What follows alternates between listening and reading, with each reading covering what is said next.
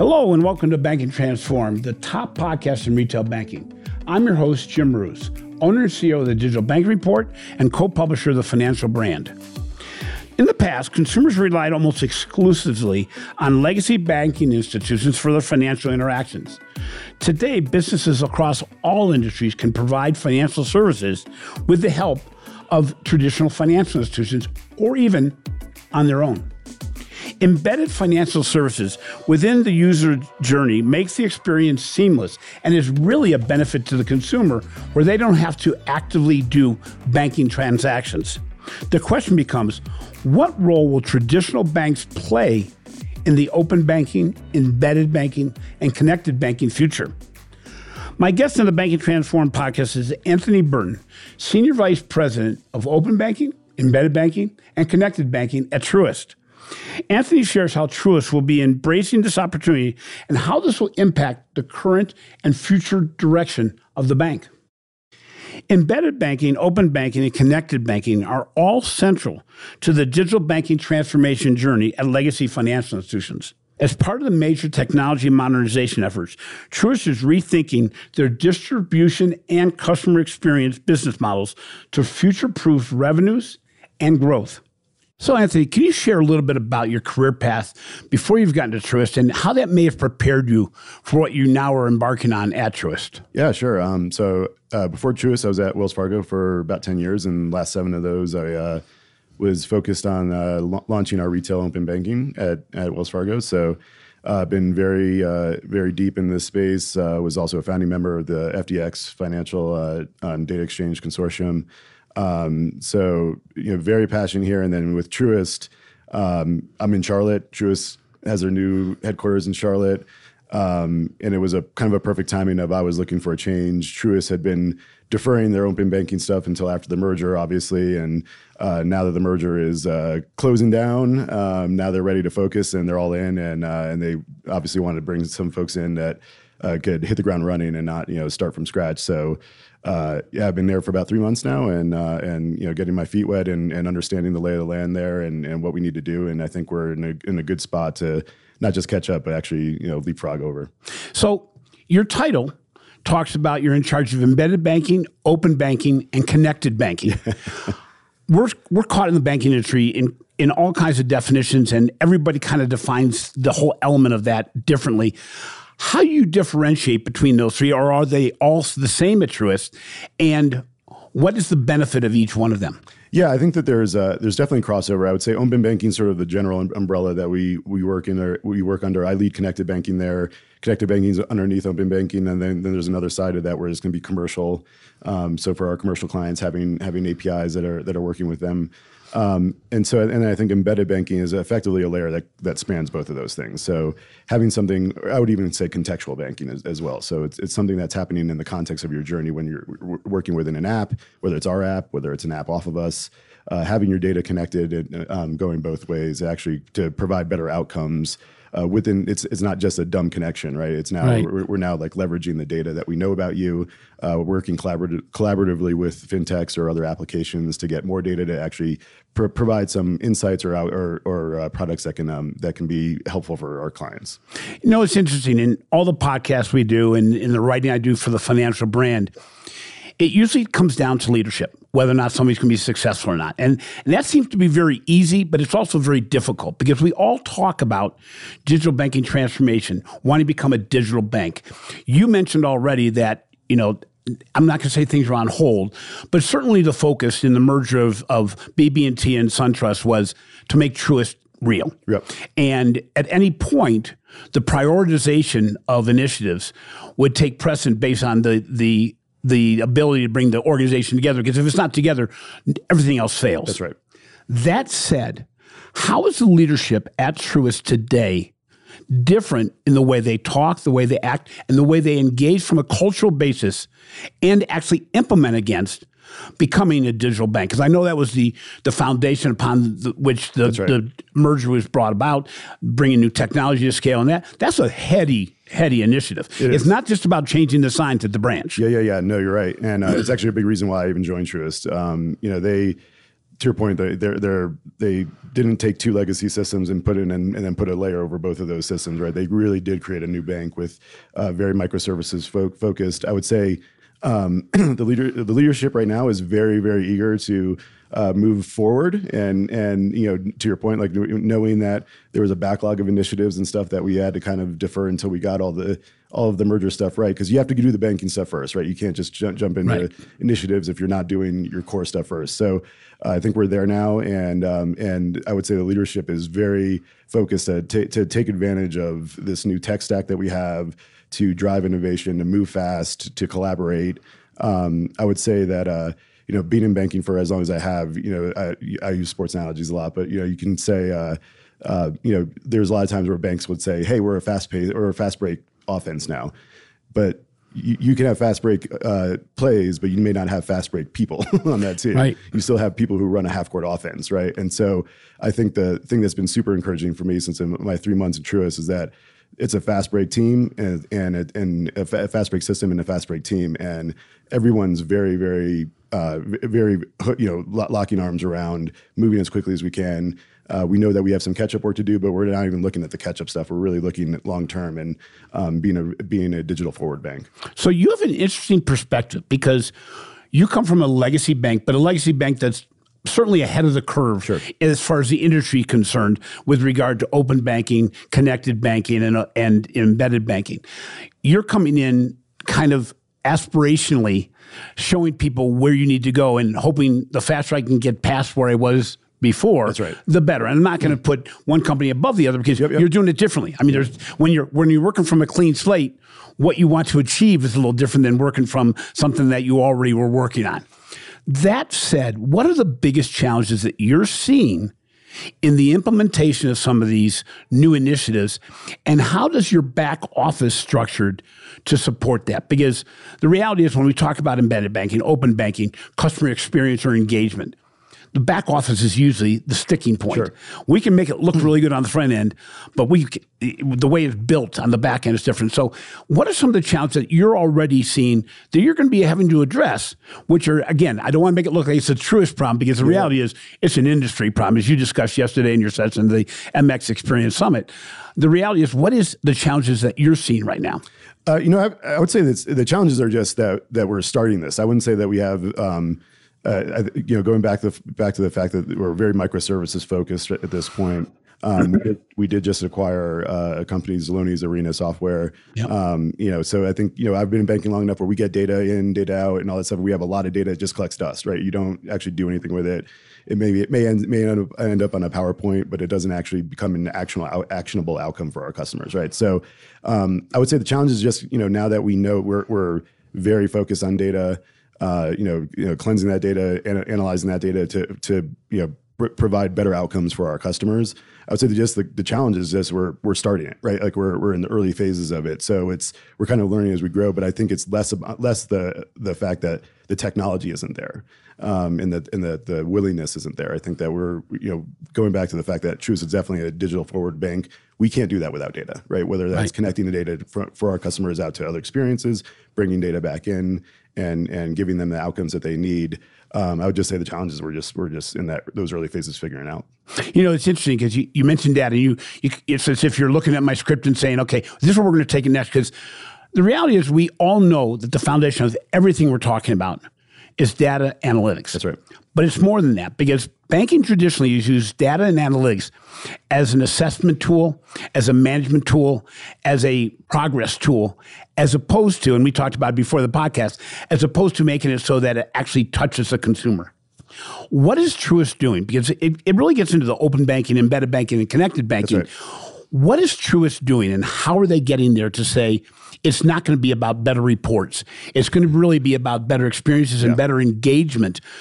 What are you doing? Because there's no financial institution, no matter how big they are, that this isn't really top of the agenda, but it doesn't mean they're actually acting on it. We know we're all in an immature state from a data analytics standpoint, but how's Truist doing that? I think the best metaphor, it's almost like creating a virtual personal banker for our customers, right? So we have a Truist Assist product that helps our customers. But there's using all of that data as if that was a human being who's looking at all of the data across not just your Truist relationship, but all these other relationships, and just say, hey, it looks like you may potentially need a personal loan. Hey, are you really using all of these subscriptions that you're using? And really just trying to be an advisor to them, like I don't want to use the term robo-advisor, but a virtual advisor to them, and someone who is like Truist is actually that they feel when they're with Truist that they have a banker with them no matter what. And so again, we're in the early stages of that, but I think that's really where we're trying to go at the end of the day is, we're very hyper-focused on helping our communities and helping our clients.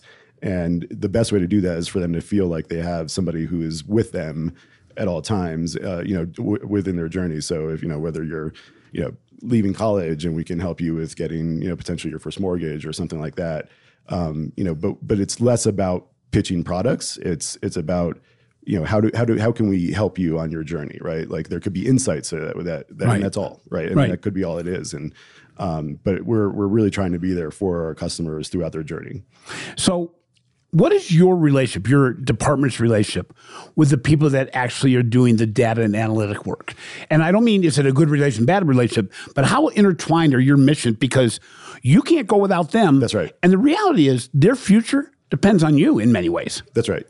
So 3 months in, and we're and some new players with our. But it was a moving train when you got there. It wasn't at the station necessarily. That's right. That's right. So we're building that right now. But to your point, we're very highly cognizant of that fact that we can't do anything without them.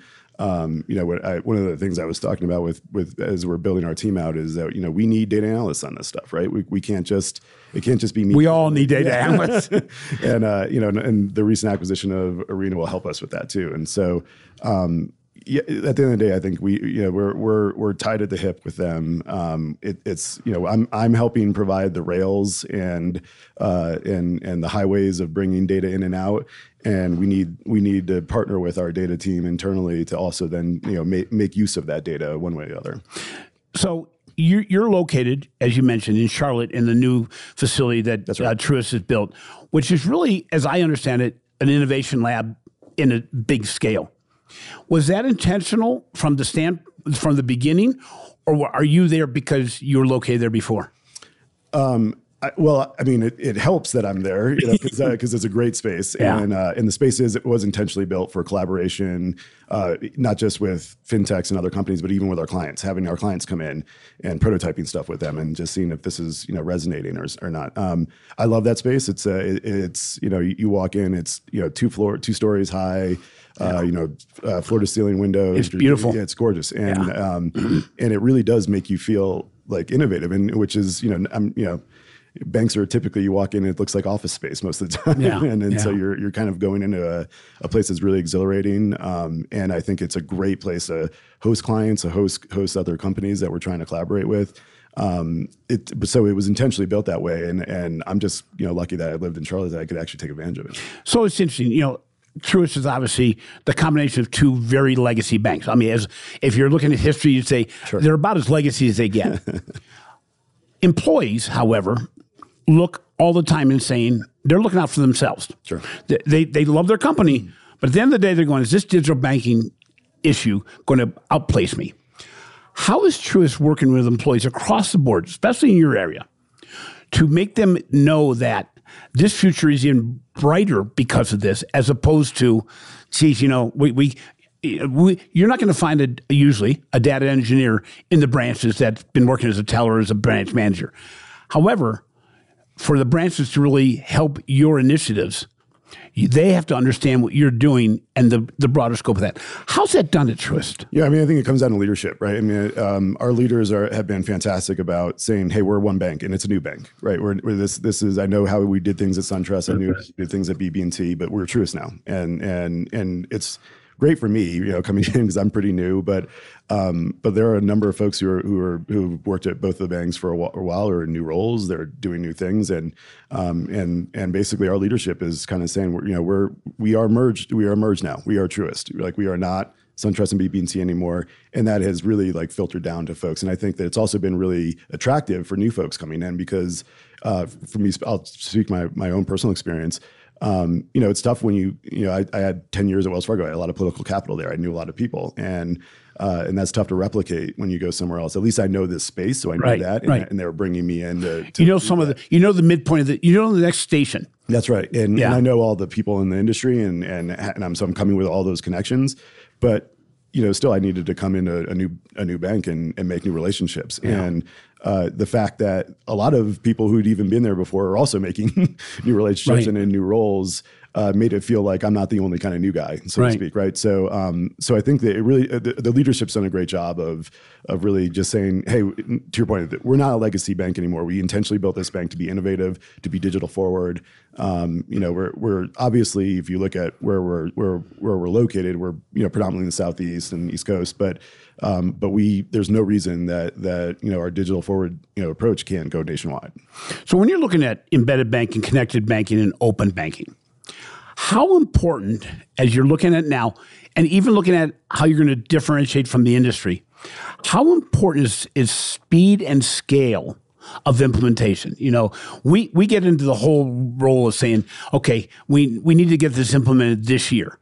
Well, the reality of the world today is we got to get it implemented in the next 2 months, things that in our mind would have taken a year, 18 months to implement. And nothing could be truer to that than the PPP loan process. Yeah. But it really is true when you're talking about coming in new, knowing at least partway where you want to go because you've been there, but also what you want to do differently. What is the importance of speed and scale, not just for what you're implementing, but all the foundational things behind you? They have to also go that way. Yeah, I think it comes down to building the right architecture up front, right? So, I think, my previous role, we were one of the first to go out there with open banking, and it was great. And we took our lumps along the way, but we did a great thing, and it was a great team. But truthfully, at the end, with the architecture, we had a lot of first mover debt, right? So we were having to tack on things and not have to your point about scalability and actually building a architecture that can scale. And so I think that's the big thing that I'm bringing right now is bringing my lessons learned and leveraging. I think in a lot of ways, the funny thing is that I tell leaders at Truist now is that in a lot of ways it's actually better be lucky than good sometimes. And by deferring some of this work, it allowed FDX to mature, it allowed a lot of other things to mature, allowed a lot of the aggregators to be a lot more collaborative in this space than they were when I first started talking with them. So I think that as long as we have the right technical architecture, we can, like I said, we can catch up very quickly and then just keep going because we're not having any of that first mover debt anymore. It's my impression, correct me if I'm wrong, that your roles in, again, embedded banking, connected banking, and open banking is not just technology. There's a human aspect to 100%. That as well. But that human aspect only is empowered if you democratize the data and the insights across a much broader array than the people that do the reports at the end of the month. How is Truist addressing that? Because that really is a very transformational shift in banking, but also in how you share insights so that people can make decisions. I usually talk about the fact that, with people opening more and more accounts digitally, your branches need to do the cross-selling because we just don't have the right elements using a digital engagement to take it to the next level as you would in a one-to-one relationship. What is your perspective on the democratization of data as it relates to your role at Truist? Yeah, so right now we're focused on just laying the foundation of connected banking, getting our customers off of being screen scraped, right, and onto our APIs. That's step one. But to your point, step two, and this is really where it's going, is bringing that's one path of the highway. Now we got to bring the other path in, right? So that's those are the two prongs of connected banking and bringing data back in, and so. Just like any bank, right? There's a lot of line of business initiatives that uses MX. There's some that use others, and there isn't really that cohesive data strategy that's there, right? And so that is what we're fast following on to with the migration off of screen scraping. Is we're going to be the partners to all of our LOBs, to all of the other folks within our branch folks or whatever, where we're the data experts. We're the ones who are bringing folks in. If they need something, maybe we go partner with somebody that they need. But we're that sort of grand central station of the data for them. So it's not just our customers data leaving; it's actually bringing data in.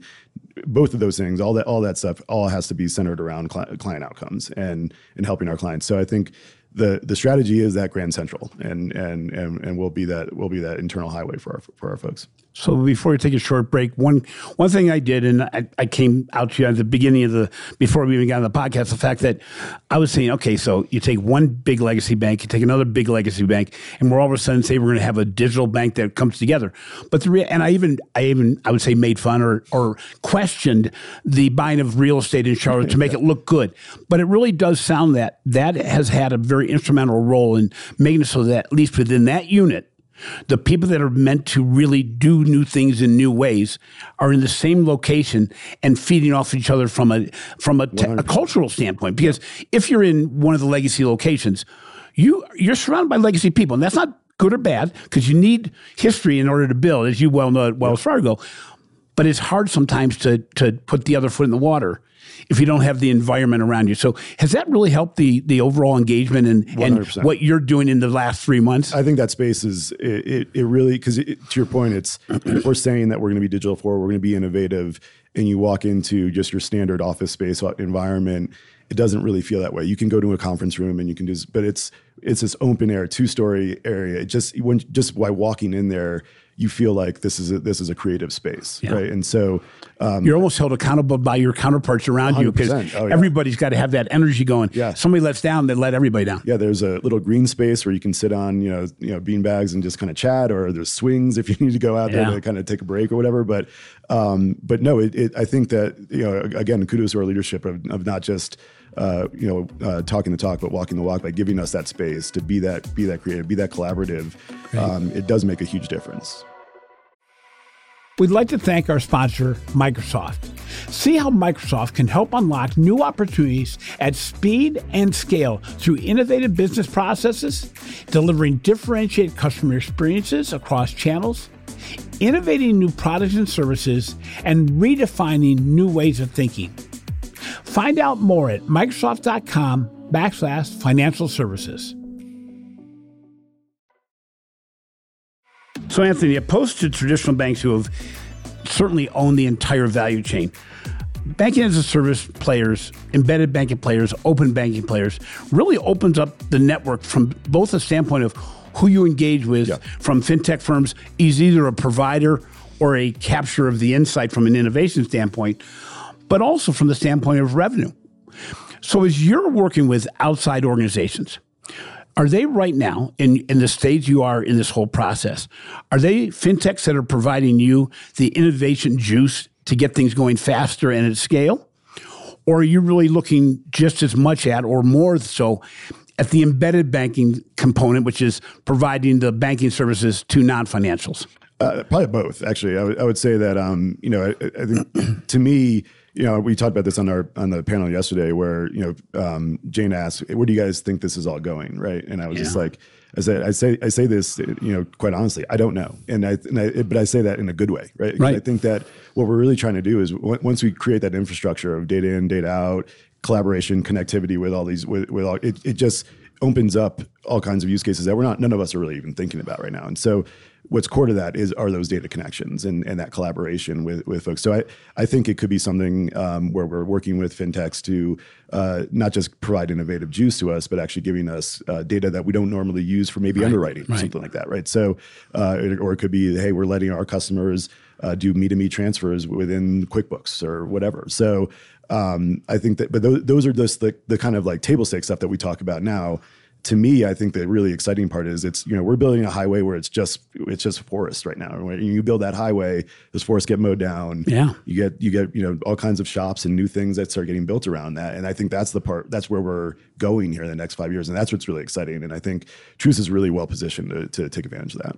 So you have a very interesting position. You're coming in as the new kid on the block, but having been around the block more than once in the same area, you're coming to an organization that had pretty much an open slate, and you're building something that hadn't been built before. From an Anthony Burton perspective, Number one, how are traditional organizations right now, do you think that most are getting it wrong in the concept of open banking, connected banking, and embedded banking? And just as importantly, what is the stamp that you're going to put on this whole initiative that you say, this is what's been in my mind for a long time? Because this is an interesting role. I don't get the opportunity to talk. I talked to, I talked to Varo, and I've talked to others at the very beginning of their journey. And you don't get the opportunity very often to talk to somebody that has to go real fast with a platform that they know is going to work or not work and going to put their personal stamp on the whole thing. So between you and the rest of your team, what is the thing that, number one, you think that most traditional banks are probably getting wrong in this whole space? Number two, what's we done different at Truist? Yeah, I think I don't know if I would say is being wrong, but I would say that it's more of a short-sightedness. I think a lot of traditional banks are looked at this as a risk play only, right? Like let's get people off screen scraping. That sounds like traditional banking, doesn't it? Yeah. Let's get people off screen scraping and get an API, and then kind of we're all done. We fix that problem. Risk is out or severely mitigated, and let's move on to the next thing. And so, to me, I'm like, yes, you need to mitigate that risk. That is laying the foundation. But it's managing as opposed to avoiding it. That's correct. It's looking at Amazon and saying, they said, oh, you don't have to return anything that was wrong size or wrong color at Christmas, knowing that was not that big of a risk for them. Yeah.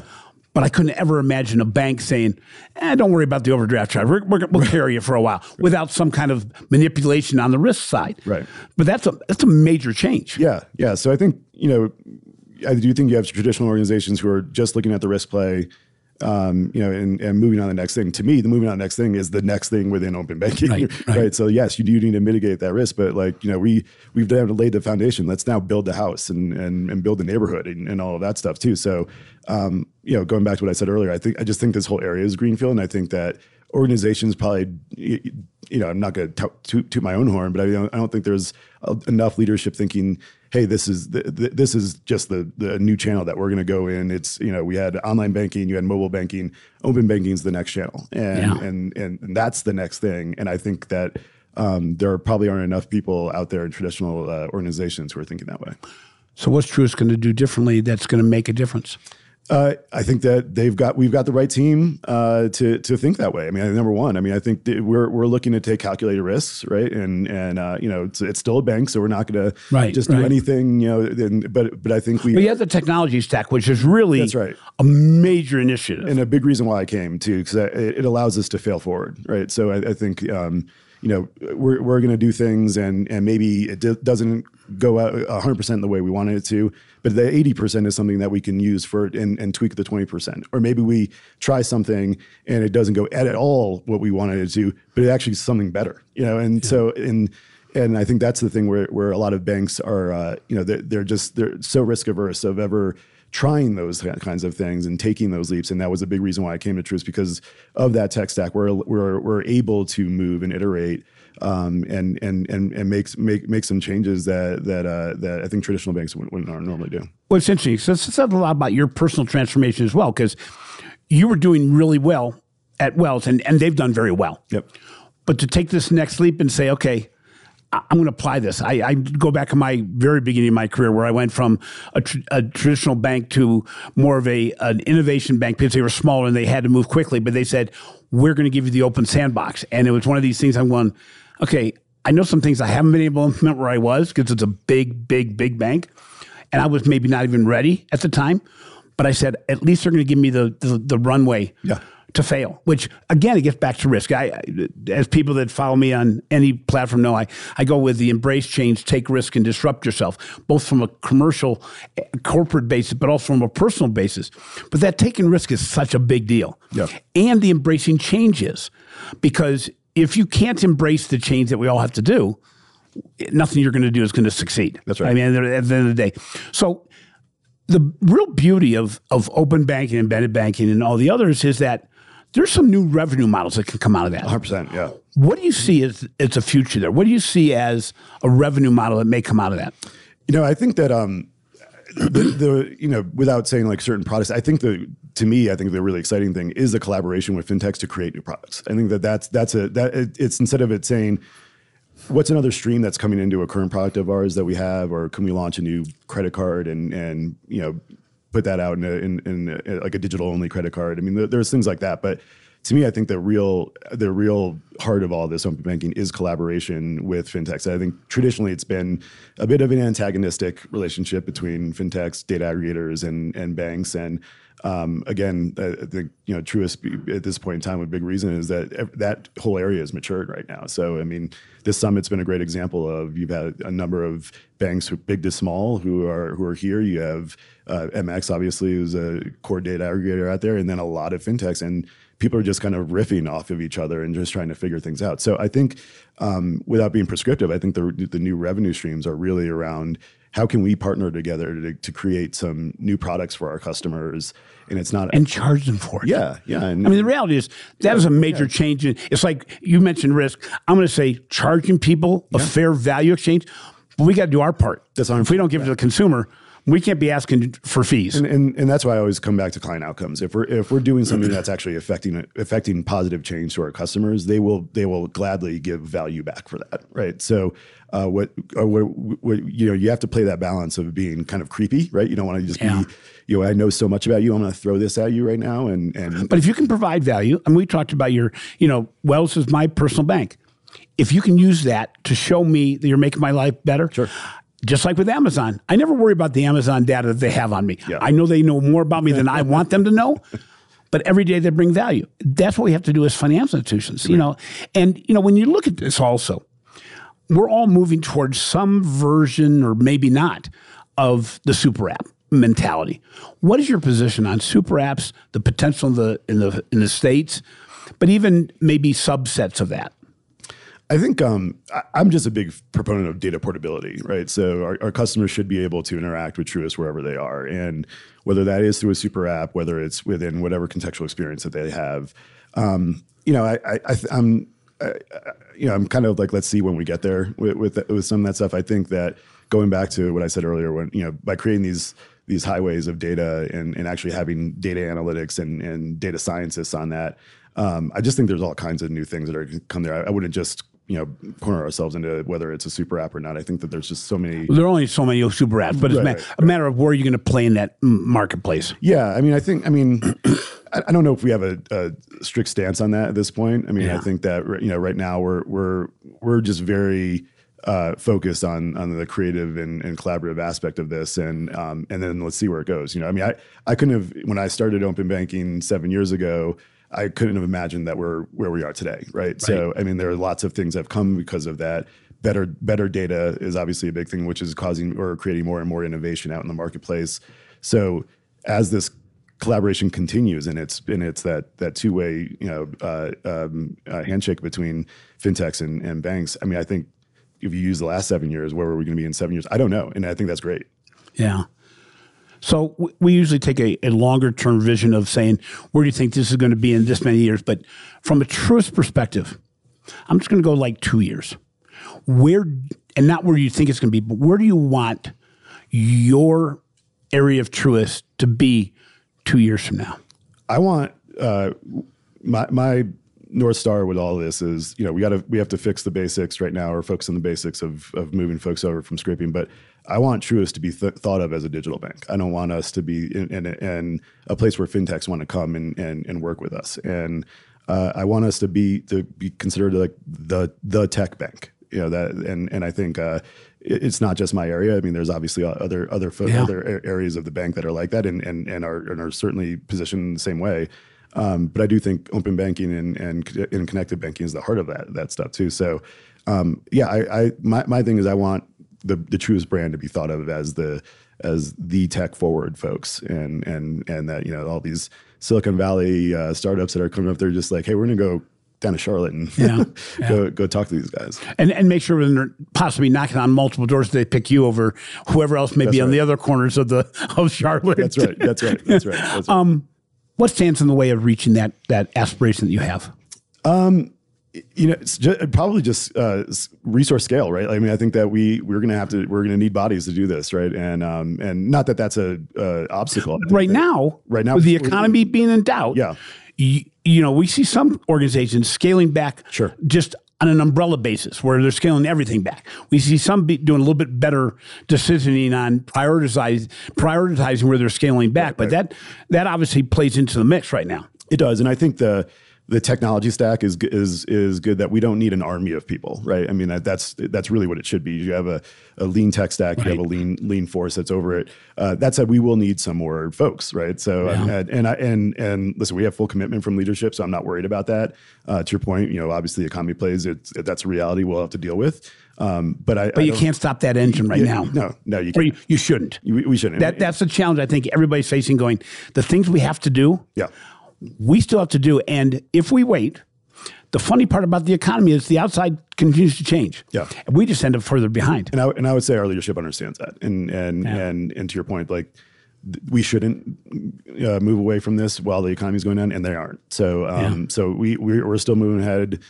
We just recently had a great meeting with them, and they're telling us full steam ahead. So that's great. Yeah. So that's also great when your third month and you're going, okay, it hasn't changed, because that would have like changed the cards a lot. Yeah. It's funny you say that, because I was actually on my 20th anniversary with my wife in Mexico, and we came back, and it was like that, and then got that news, and I was just like, yes. Well, yeah, and it's funny you mention your wife, because I know how many. That's the person I have to answer to at the end of the day. Is that okay? This was not a bad move, because there's always a challenge out there. Anthony, I appreciate your time. It was great meeting you at the MX Experience Summit, and even more so, I'm gonna come back to you really relatively quickly, because I think your trajectory, your intended trajectory, is on a 6-month basis as opposed to I'll talk to you in 2 years, as I've done with many others. But I think that it'd be interesting to see along the path, because what you're touching is really where Truist is going overall.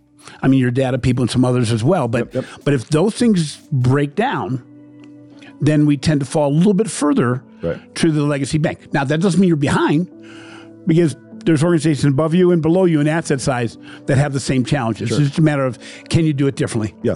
And the benefit is you have this technology stack, which is the big issue. I think we can. Thank you very much. Yeah, thanks, Jim. Appreciate it. Thanks for listening to Banking Transformed, the winner of 3 international awards for podcast excellence. If you enjoyed our show, please be sure to give a 5-star rating in your favorite podcast app. Also, be sure to catch my recent articles on the financial brand and the research you're doing for the Digital Banking Report. This has been a production of Evergreen Podcast. A special thank you to our producer, Leah Hassage, audio engineer, Sean Roll Hoffman, and video producer, Will Pritz. I'm your host, Jim Marous. Until next time, remember, simplifying the customer's financial journey is at the foundation of embedded banking and open banking.